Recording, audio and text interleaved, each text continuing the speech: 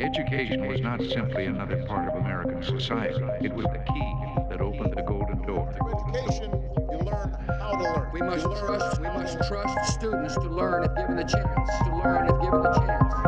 If the pursuit of learning is not defended, it will not be defended at all. Welcome to the 180 Days podcast, where we're going to be talking about all things education, having to do with parents, students, teachers, policy, kind of whatever is happening in the news and what's relevant in the world today.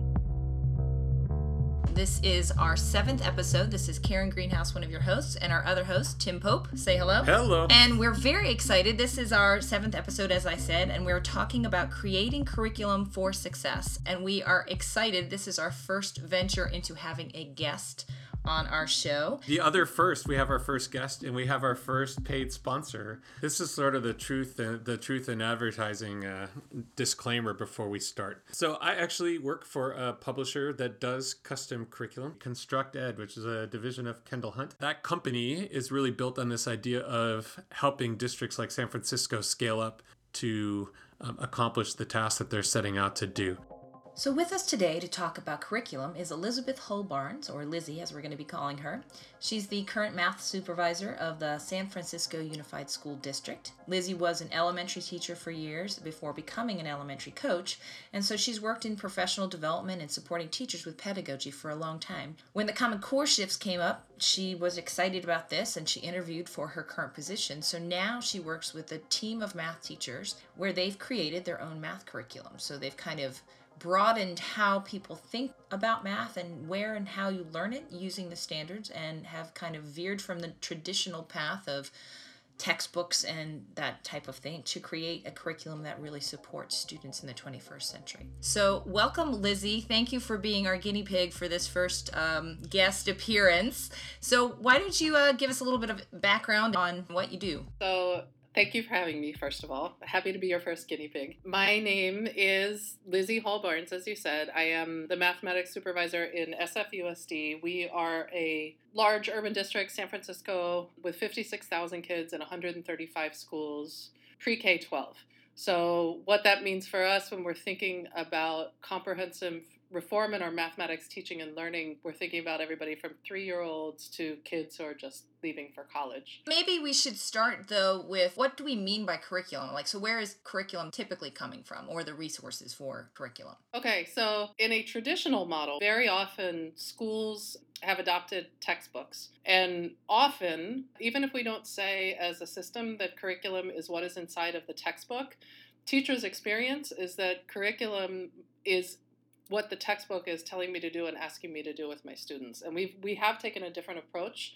I would say a more expansive definition of curriculum would include the resources such as textbooks, as well as attention to the standards and the learning outcomes for students and the pedagogies that support student success. Right, because what happened, I just know from my own personal experience all these years is a lot of teachers, you hear that phrase, teaching to the textbook, right? So we follow the textbook and we've got to get this content covered. And what you're saying is that the textbook's just one possible resource. You really should be looking at your standards and what resource is going to best support them. And of course, your students. If you're doing formative assessment or your students don't match the math task or whatever the resource is the way designed, you might adjust what's in front of you to better match the learning of your students. So even though we don't call our students our curriculum sort of formally, we as teachers want to be following the kids in front of us. Well, so you have that idea of teaching out of the book, like Karen, you just said, but then there's also, traditionally, it's a matter of you go through the process and you select the least of the evils. You have all the publishers come in and they all do their little song and dance, and some districts spend a lot of time and a lot of resources, but at the end of the day, it's like, all right, well, which of these do we think will be best? Because none of these are perfect.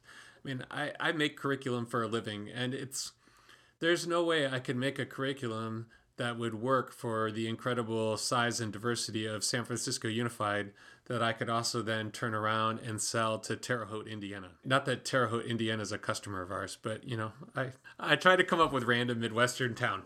But you get my point. Right. I think what you're saying, as we've seen, is a lot of textbooks make special editions for states to try to meet that state. So it may be the same book, but with certain things taken out or added in. So no book meets everyone's needs. Well, so that's been going on for a while, but that's all been totally content driven. What I like about the San Francisco project and other districts that are taking on similar challenges is that you're also looking at a pedagogical element, an instructional element, an assessment element. Like, yes, it's easy enough to do the Texas or the California version of an algebra book, but all as a publisher we're doing there is saying, all right, well, how are the California standards different than some other state standards, and then making sure we throw in those lessons. We're not looking at a large urban district with a significant language learner population and a significant population of at-risk students and special education students. I'm like, all right, I'm going to sell there, but then I'm selling my same book at I was just down, actually, right before last time I was in San Francisco, I went down to a district who's piloting our books down in the LA area, and they want our books for their gifted and talented, their honors classes. And they wanted to make sure the book was rigorous enough. So I can't do it. So this idea of districts owning that process and doing their own analysis, I say this every time I talk to a district, is that you know your students and you know what you need to do to accomplish your learning goals better than I ever will. So I'm all for districts taking ownership of that process. Right.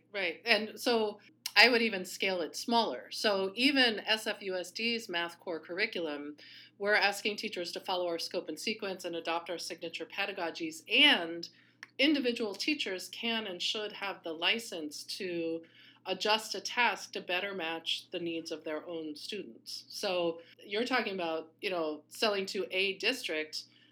We're talking about teams of teachers at schools making commitments to each other. So it gets even smaller and smaller and smaller when there's that agency that teachers have. So Lizzie, maybe that's a nice segue into what is it SFUSD did? Like, what have you done to build your math curriculum that's not traditional? So California adopted the Common Core state standards, as did many other states, of course. And at the time, one of the contextual pieces of what was going on is that there actually weren't Common Core aligned textbooks.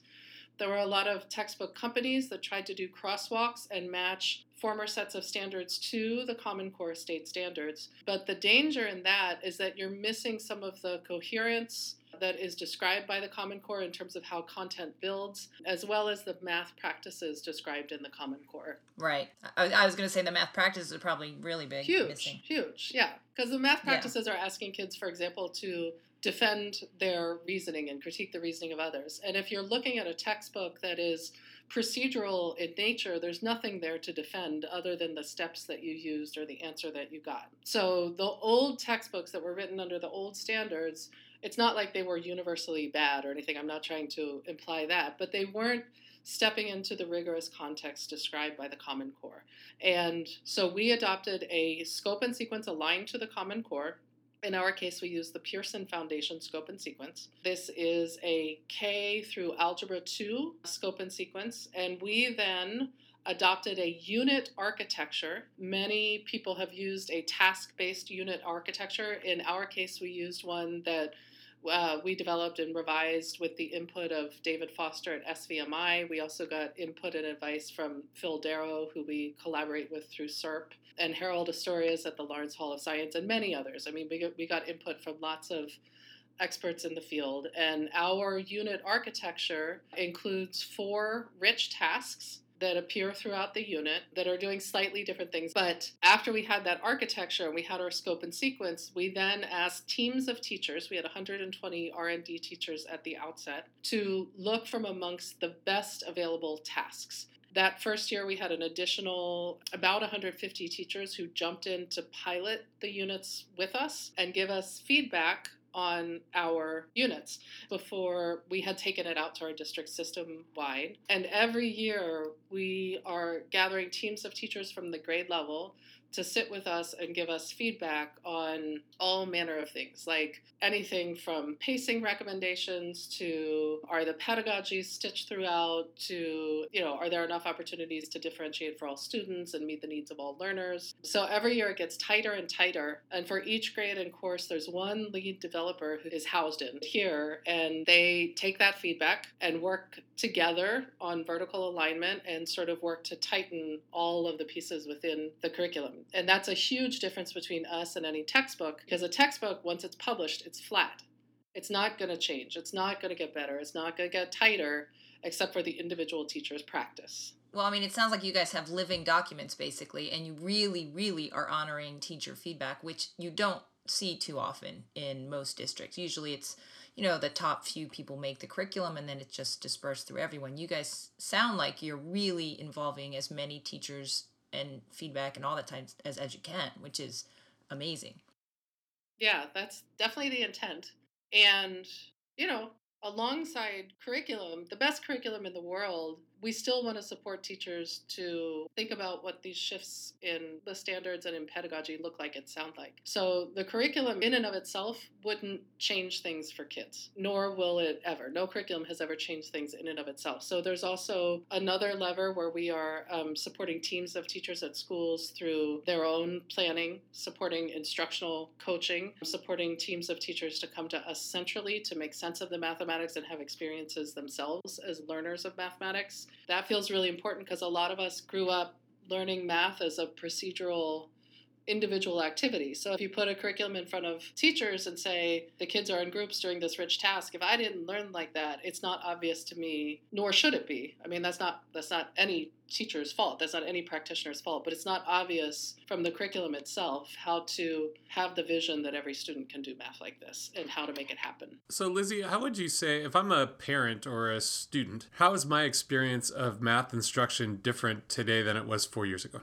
Like from their perspective. So there are a couple of things I think of, and we do family nights all over the city very regularly. So these are the questions that I am often answering. So there's a couple of things like there are fewer tasks. The tasks are more open-ended, and there are multiple ways to show your thinking within any one of those tasks. So if I compare that to mathematics textbooks even 4 or 5 years ago, I might have had the same type of problem over and over and over again, and now I'm doing one experience that builds through the course of that task. So that's one big difference. Another huge difference is that kids are showing their thinking in multiple ways, which I just alluded to. So we're asking kids to write about their thinking. We're asking kids to use visual models to sort of prove or provide evidence around how they're thinking. That feels very different than sort of old school paper and pencil calculation. I would say those are the biggest things in terms of the materials themselves. And then the pedagogy in the classroom, we're asking kids to sit in groups, to do the things described in the math practices. So, defend their reasoning and listen deeply and ask questions of the kids around them so that mathematics is an opportunity for sense making versus who can get the right answer quickly. And then, so have you collected, whether formally or informally, any data on how these different stakeholders, teachers, students, and parents, how they've reacted to this new curriculum? We have lots and lots and lots of data. We haven't necessarily looked at the reactions to the curriculum itself outside of the focal group structure. But we do have the focal group structure, which tells us what teams of teachers are thinking about based on their experience in the field at all of the grades and courses. The data in terms of how things are going for us overall, another project in San Francisco is that we are holding to the commitment of heterogeneous grouping in our math classes versus sorting and accelerating. And alongside that, we do have instructional coaching and, of course, our curriculum. And we now see, for the first time, this year's junior class is the first group of kids who came through middle school with our curriculum and our policy. And this year's senior class is the last class where virtually all of them took Algebra 1 in 8th grade with a more traditional textbook. And this year's senior class, 40% of them needed to repeat Algebra 1. This year's junior class, we're seeing only 8% Wow. are needing to repeat Algebra 1. I know, the outcomes are That's huge. Amazing. Yeah, that's huge. And of course, there's a lot of things that change. The standards change, the assessment changed, the curriculum changed, the coaching structure changed. So you aren't pointing to one thing in those kind of results, but we are seeing some evidence of progress, through, for example, committing to a task-based curriculum. So now, you just mentioned assessment. So I understand that the classroom's changing, the pedagogy, what we're teaching. So how are assessments different? So how are teachers assessing students' learning since the way they're learning is different? So the unit structure itself, each unit has 4 tasks. A unit could be anything from 8 to 10 days in some of the younger grades, and there are definitely some units that are a little bit longer. There are some units that are 20 to 25 days. But each unit has the same basic architecture, which includes 4 tasks. The first task, the entry task, gives you a sense of what the kids already know about those mathematics in the unit, either referencing mathematics from prior grades or what they might have done in an earlier unit, as well as sort of ramping up and looking forward to what's coming in the unit. So that's purely diagnostic. What does the kid know? The second task is the apprentice task, which is helping us to sort of check in on what sense of the mathematics are the kids, what are the kids now showing us. The third task is the expert task. That one is the one that tends to have application in a novel context. So it moves away from the way kids might have experienced it in their lesson series and is sort of asking them to think beyond the context that they've already seen. And then the final one is called the milestone task. And that one checks in on the mathematics from across the unit. That one's sort of the closest to what a lot of us would consider like a chapter test. So there are some aspects of it that feel like a rich task, and then there's some discrete questions or problems that might check in on some of the other standards within the unit. Now, because these 4 tasks are built into the architecture of the unit, there are 4 opportunities inside of every single unit for a teacher to check in on a student's progress within mathematics. Twice per year as a district, we check in on those milestone tasks. For the Smarter Balanced grades, it's actually once per year. So that is our centralized district assessment structure, but of course teachers are doing these assessments and these tasks with kids, all year. And then the other thing is formative assessment, of course, is a moment-to-moment understanding of where the kids are. What are their misconceptions maybe? What is the next place that they can go? What's the next place that they can connect the different domains of mathematics? And we're helping them to think in these ways, but you pay attention to what kids are doing in class, and then tomorrow the math talk that you might do to launch your lesson references whatever those misconceptions or next steps or ideas might have been from the day before. So there's an even tighter, smaller cycle of using formative assessment to impact instruction. That's a lot. Yeah, I'm just trying to get my head around it. So I mean, it's like a huge undertaking, and it's obviously it's taken you, this is the 6th year since it started, right? Since the project started. So we're in the 6th year of the project, but in terms of developing and revising the curriculum, we're now in our 4th year of full implementation. So I guess it's just because it obviously it's so much easier to let's adopt a textbook and then we kind of have everyone's following the textbook. This seems very involved. Like you had to have the teacher training and the students and the parents and everybody getting on board, and you're constantly revising. So what would you say are the biggest obstacles in creating this curriculum? Or not just the curriculum, but the whole process? I think our big idea is changing the culture of what it means to do math. I mean, so many people first disidentify with school because of their experiences in math. So many people self-describe as not being math people. I hear it when I do parent nights, and I hear it when I talk to professionals who work in our district. So many people say things like, yeah, I was never really a math person, or I was good at math until I was in 8th grade and I took algebra and then all of a sudden it didn't make sense anymore, or whatever. So some of this deep commitment and deep engagement, which has to include the coaching and the professional development, is shifting what it means to do math. If we think math is answer getting and speed, then a textbook would have been way easier. If we think mathematics is about collaboration and making meaning and providing expansive opportunities for kids to show their thinking, then I actually think that this has been some of the best professional development that we could have done, is to gather teachers to help us write and iterate on our curriculum. Oh, yeah. Oh, I think the teacher input's amazing. So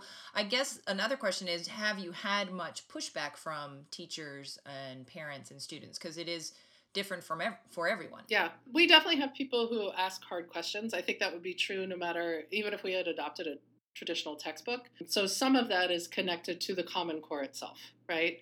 What do you mean we aren't memorizing the multiplication algorithm at third grade or whatever. So some of that isn't about SFUSD's curriculum, but about the overall shifts in the standards and the overall shifts in the standards for math practice. Some of the pushback that we heard at the very beginning was because our first draft of our units were definitely more cobbled together.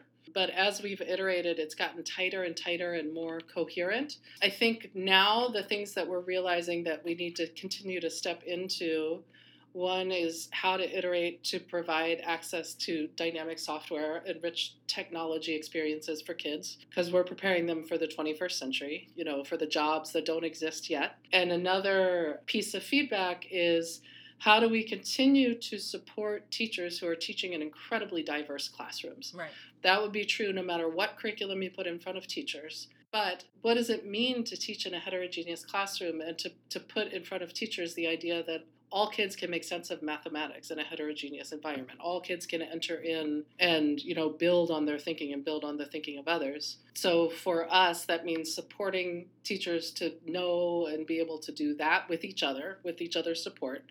This isn't about me. This is about teams of teachers at sites. And also, what are things like, we sometimes get asked about tier 2 interventions or extensions for students who are demonstrating a great love and deep understanding of mathematics. So how do we provide the full range of experiences that people can have in math? So I want to switch gears a little bit and ask you to share. You talked about cobbling units together and writing curriculum, but you didn't start with a blank screen and create math from scratch. Correct. So can you explain a little bit about how you went about building these units? So I was on the development team myself when I was a coach. So this was before I was in my current role. And the unit that I worked on with my little group of 3 was 5.2. in the 5th grade curriculum. And so what we were looking for, we knew what the standards were asking us. And so we were looking into,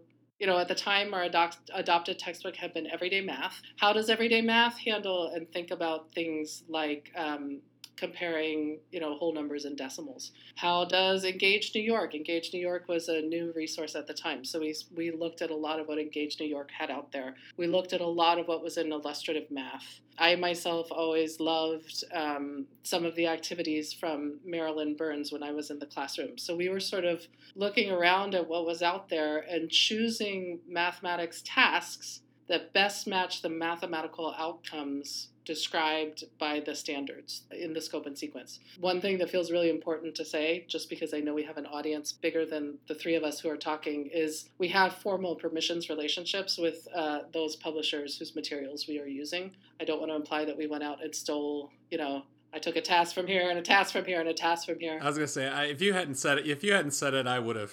It just feels important to respect the professional integrity. Right, but there's also the OER resources as well, open education resources. So did you look there? Those are a little harder to look through because there's just so much there and you're not sure it hasn't been vetted necessarily. Yeah.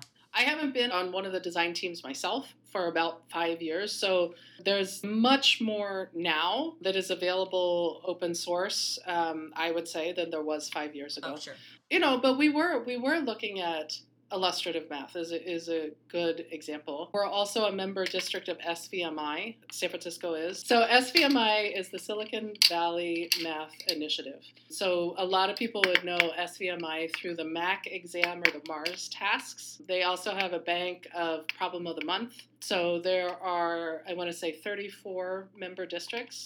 I'm not sure if that's exactly right, but they're a great resource and, not only tasks, but also pedagogical supports for things like math talks. Well, I think this exemplifies the beauty of collaborative working together with other teachers is all of you have resources are good, and then so you're pulling in all those different ideas and looking at a lot of resources, not just one. Well, and the thing I wanted to make sure, I wanted Lizzie to talk about that was, one of the concerns as a curriculum developer I have when working with districts that take on projects like this, you frequently, in an attempt primarily to save money, hear about, well, the teachers are just going to write their own curriculum and we're going to do our own content.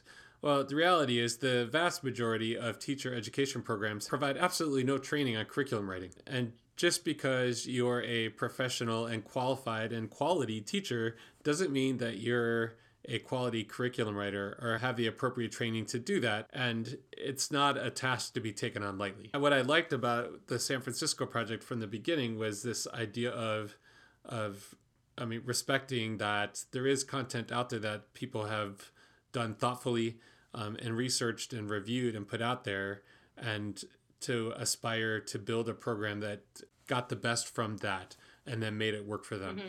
And the more and more that we revise, I think this is especially true of our elementary curriculum, it is less and less derivative. I mean, there are some math problems that have been in the math education community forever. You know, for example, I always use some of the tangram activities from Marilyn Burns' resources about teaching mathematics, but it's not as if she herself invented the tangram or whatever, although she did one of my favorite curriculum developers, I have to say.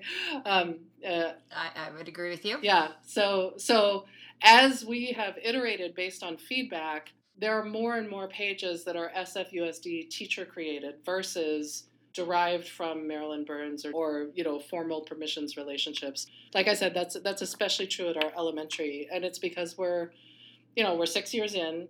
We've gotten feedback from the field. We can read our own units vertically and horizontally and see, for example, how are we introducing visual models? How do they build over a student's experience over time? And we can do that internal work of sort of auditing the way that we've designed our units and make it better based on our own feedback. So I think at the beginning, you saw more and more instances of photocopies of PDFs and things that were very clearly, attributed to other writers, and that's less and less true. Like I said, especially for elementary. Secondary still has many more resources that are, from established publishers. Let me ask you this. Let's go into our pretend world. And I called you tomorrow and talked you into becoming the new director of mathematics for Dubuque Public Schools, and you would give up San Francisco for Dubuque, Iowa.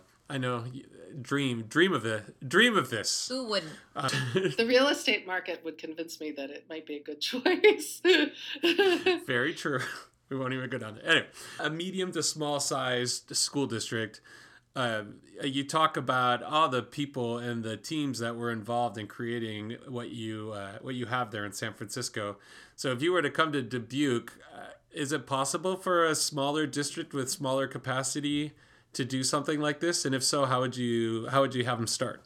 Well, we always feel like we barely have the capacity to do this. And I have a team of 12 content specialists that work directly with me, and we're trying to cover all of the grades and courses and reach out to our 135 schools.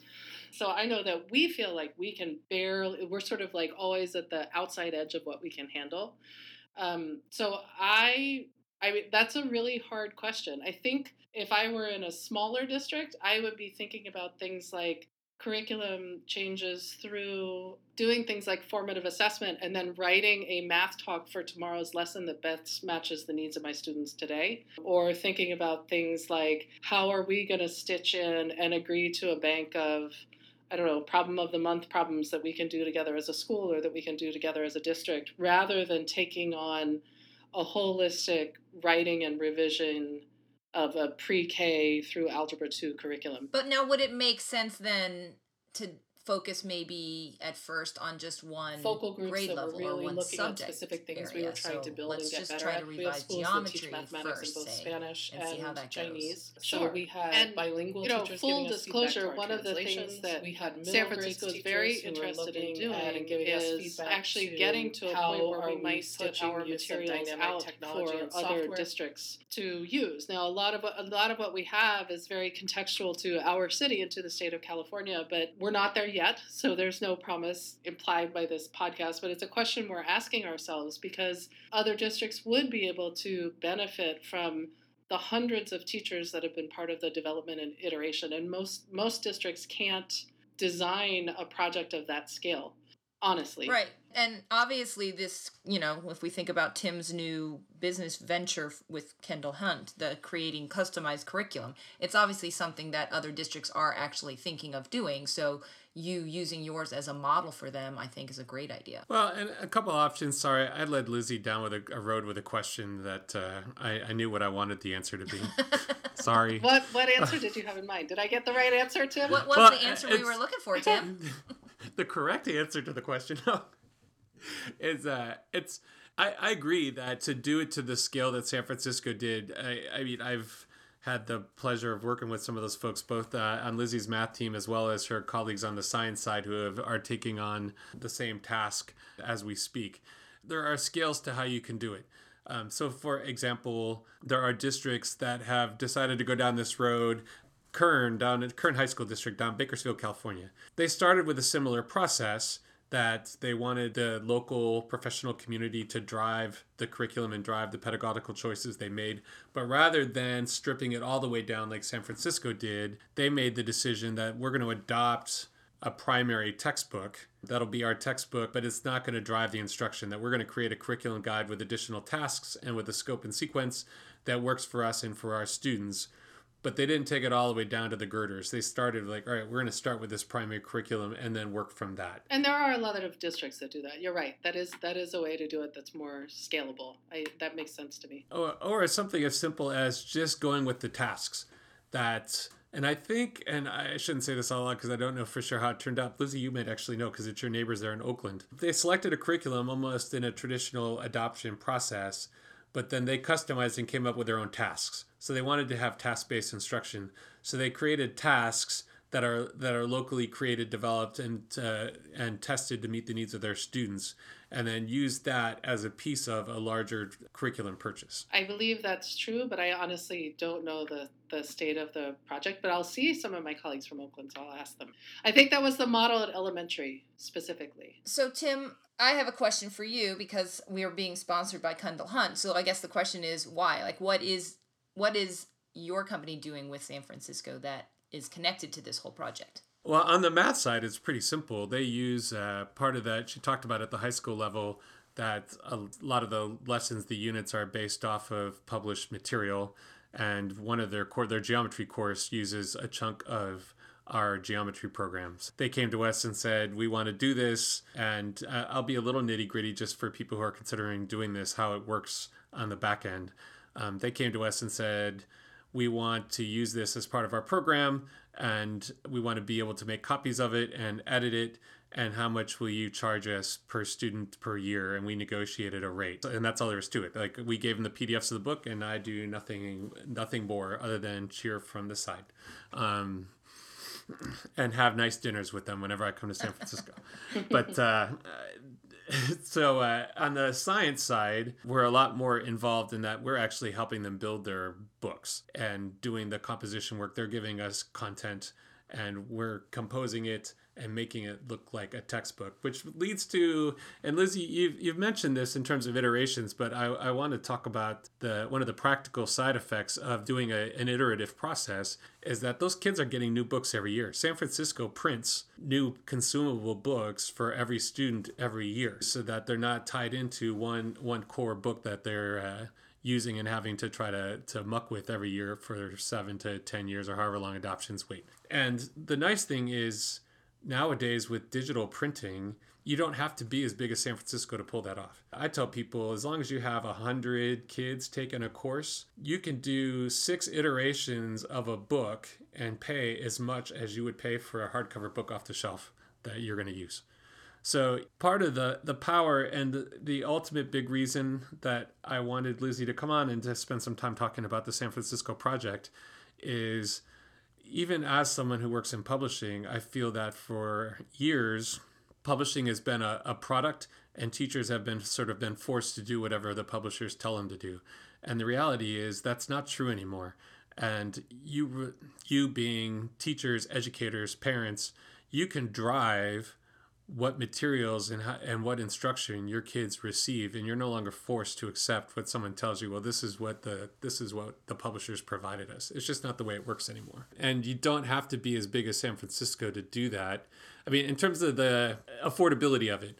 Now, in terms of the time to build it, and that's what we've been talking about, and Lizzie was sharing that she's got a significantly sized team and they're all working their tails off to try to make this work. But you can scale it down and have a better product, and a product that can change, because the reality is we live in a political environment that depending on who gets elected next year, the standards may change, the assessments may change, your target may move. San Francisco is no longer stuck to that. If California were to decide we're not going to do the Common Core anymore, and we're going to do this new set of standards with this new assessment, I mean, Lizzie has built, and her team have built a program that would allow them to pivot and make those changes quickly. It feels slower to us, but that's I appreciate that perspective. So not to give Lizzie any nightmares, she's going to go home tonight and like, what would happen if they changed the standards tomorrow? Right, I know. No, don't take the Common Core. So one layer that I'll add, Tim, to what you're saying is that we also, so yes, we do print student materials. We print them in Spanish, Chinese, and English. And we have provided manipulatives for classrooms. That's another component that we've sort of outfitted classrooms with things like base 10 blocks and linker cubes and, you know, all of the things that a student would need or that a teacher would need to build their classroom community. And our teacher materials, more and more, we're guiding teachers to our online platforms. So our curriculum guides for teachers have, you know, hyperlinks built in that will connect you to different places in the curriculum, or that will point you to places inside of our toolkit that remind you about pedagogies, or will link you, for example, to a 3-act task to launch a really interesting mathematics idea, or will link you to an activity inside of Desmos or something. So more and more and more, we are working to help our teachers to move away from that dependence on the printed. We know a lot of teachers still love, and I always love to like put sticky notes and make notes all over my book. But in today's digital world, you can also do that digitally as well. So, I mean, I think this has been a phenomenal conversation. Lizzie, thank you so much for sharing the process. I really, at some point, I think I just said wow and then was blank for a while. It amazes me. Yeah, it amazes me the obvious amount of thought that you and your team have put together to build this program and to get the results you have. But I do believe it wasn't just you, right? Or did you do it all by yourself? Because that would be even more impressive. No, of course not. The team in San Francisco is absolutely amazing. So we have 12 content specialists. Each content specialist is sort of the lead developer on one, or in some cases, 2 of our courses. We also work very closely with colleagues in our early childhood department who have a similar process. And those content leaders and content specialists are pulling, you know, at the beginning it was hundreds of teachers to pilot and offer feedback across the whole project. And now they're pulling smaller groups of focal groups to give us feedback. So our project represents hundreds of teachers and the 12 content specialists that sits here in curriculum and instruction. We also have a special opportunity in San Francisco where we have 9 instructional coaches out at our middle schools. So those instructional coaches are also giving us direct feedback based on the experiences that they're seeing in classrooms with the teachers they work with. So it's definitely a team commitment and a team effort. It is amazing to me. I know several of the folks on your team because I used to work with them at Key Curriculum, and it's just listening to what they've been doing it's amazing to me what you guys have done. I think you definitely should share it with others. Oh, thank you. And with that said, I think we're like at a 6 mile. So I gauge the time of our podcast by how many miles I run before the end of it, and we're approaching 6 mile. We're at a 6 mile podcast. That's a pretty long podcast. But it's been great.